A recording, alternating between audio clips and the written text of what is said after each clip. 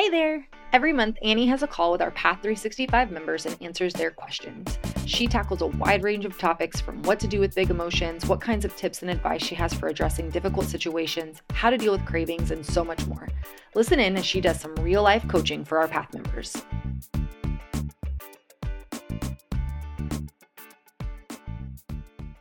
My question for you is I'm curious to know more about the process you went through to get your This Naked Mind book published. I know you released an online PDF first as a beta test, which got a lot of traction, but I've always wanted to know if you just started writing it without an advance and then got a publisher's attention once the digital PDF picked up stream, or did you have to pitch the idea to publishers first before you even got started? This is a great question. I had a very circuitous way to become an author. I often call it being a bit of an accidental author. So I had sort of my big epiphany for myself when I had spent years and years trying to set rules for myself, trying to I was looking around my life and I was like, I need to drink less. I didn't really think about stopping drinking. I was definitely much more of the opinion that I just needed to drink less, but I didn't think that it was going to be hard, is the truth. I just thought, I've been drinking more, I can drink less. It shouldn't be hard. I didn't assume that alcohol had its hooks in me in the way it did. So when I decided I was going to drink less, what really kicked off was a very long period in my life of setting rules for myself and breaking those rules. And so those rules would sound like, no drinks till Thursday or Friday night, or I am only going to drink beer because I really like red wine. And if I just drink beer, I'm not going to drink as much of it. Or, I'm only going to drink 2 glasses of wine no matter what. And I'm going to lock the rest of it away. And I could sustain those rules. I could take little breaks. But the problem was that every time I would take those breaks, I would actually feel more miserable than when I was just drinking and waking up hungover and having that sort of regret. I would feel like I was deprived. I would feel like I was missing out. I felt like, what is the point? I literally felt like that. It's embarrassing to admit now that I know what I know and I feel how I feel about alcohol, but I would feel like, what is the point? Literally, what is the point to even life if I feel so sad when I'm not drinking? And so I inevitably, all my rules and all my attempts to drink less resulted in me drinking more. And I'm not alone in this. I now know this is most people's experience of trying to drink less. Something strange happens in the brain and we end up drinking more. And that's because we're using the tool primarily of willpower, which is more or less putting ourselves on an alcohol diet. We're saying, I want this thing, but I'm not going to allow myself to have it. I'm going to pull all of these different tricks and tools out and rules to not let myself have it. But ultimately at the core of it is I want this thing and I'm not letting myself have it, which according to how the brain works, it's just not a good long-term solution. Diets don't last over the long term.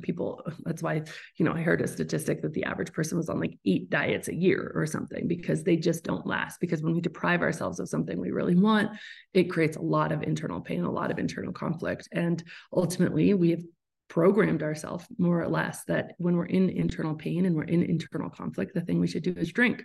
So I'd been in that experience for a long time. And then one day I was coming back from a very boozy work trip and I was just really confronted with how bad my drinking was. And I had a new question come to my mind, which was why? Why did I used to be able to take it or leave it? And now I can't. Why was it used to be no big deal? And now it feels like if I don't drink, I'm so sad, I'm so upset. So I did something really radical in that moment. It's actually what I recommend and what we do in the first 2 months of our PATH program. It's how This Naked Mind, the book, is actually written. But I stopped trying to stop drinking. And I said, you know what? I'm going to answer that question, why? I'm going to get off this cycle that felt very painful and was really resulting in me losing trust in myself and second guessing myself and all of these things. I'm going to get off that cycle and I'm going to stop trying to stop and I'm going to find out why. And so I had that commitment to myself that I was going to treat myself with compassion, understand that I'd been doing the best I could with the tools I have, understand that the way I'd been going, just trying to drink less with all of these rules just wasn't working, just basically admitting to the futility of that process.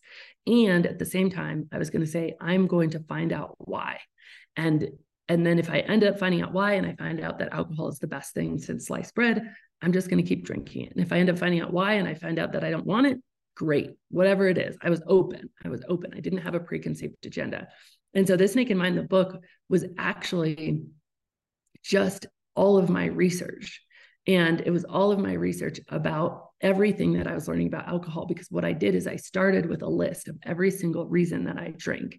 And then I asked my friends for all the reasons that they drank. And I had this big list, everything from alcohol relaxed me, it helped me loosen up, it helped me be a better networker, it helped me have more fun, it made life exciting, all of these reasons. And I went through, and we live in this awesome day and age where you just for $250 download a scientific study about just about anything. And I went through and I just really started digging into the research about, is it true? Does alcohol actually relax the human body? And if it does, what are the repercussions? Well, first of all, it's not true. It slows down our neural synapses, but at the same time, it creates a cortisol response in the body, which is a stress hormone, and an adrenal response in the body, which is a stressful response. And so it's actually slowing down our ability to think while stressing us out. So interesting. But that was one of just, hundreds of things that I was learning. So that very first PDF was just, I had all this information, and it took me about a year, this research. And I remember walking out of my office and telling my husband, if you want to drink with me again tonight, because I don't think I want to drink anymore. And he was like, really? He didn't really believe me. He didn't think that was going to be true at all. I don't blame him. Actually, I had him on my podcast, and you can hear that story from his perspective in the Annie Grace Husband episodes. But he didn't really believe that was going to be true at all. And so I was like, but it was true for me, and that's almost 9 years ago now. I just didn't want to drink after that. But I knew this information was so powerful and so important. So I actually just put it together in a PDF, and I put it out online. And I had people from all over the world messaging me saying, oh my gosh, this helped me so much. Thank you so much.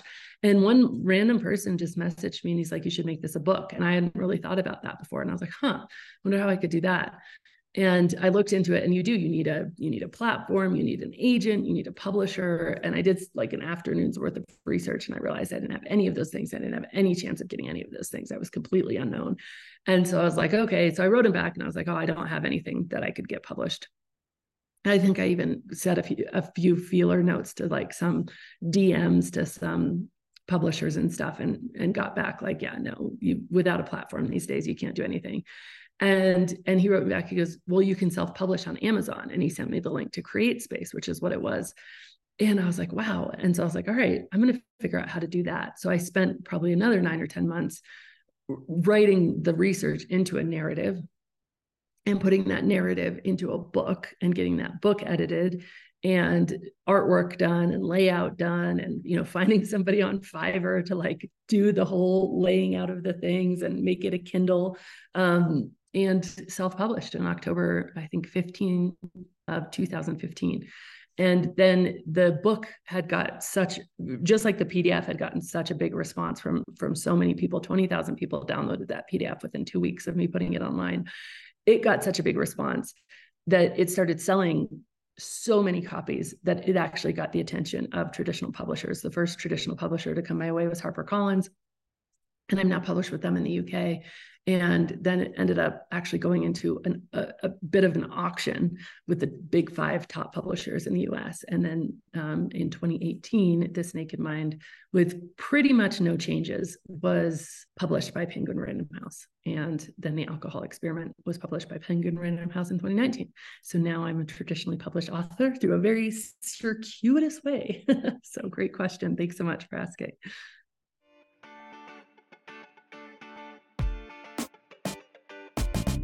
Thank you so much for listening to this episode. If you're ready to see how This Naked Mind can help you on your personal health and wellness journey and want to learn more, go to thisnakedmindpodcast.com to learn what your next best step is. Again, that's thisnakedmindpodcast.com. We have all of our free resources, programs, social links, and more available for you there.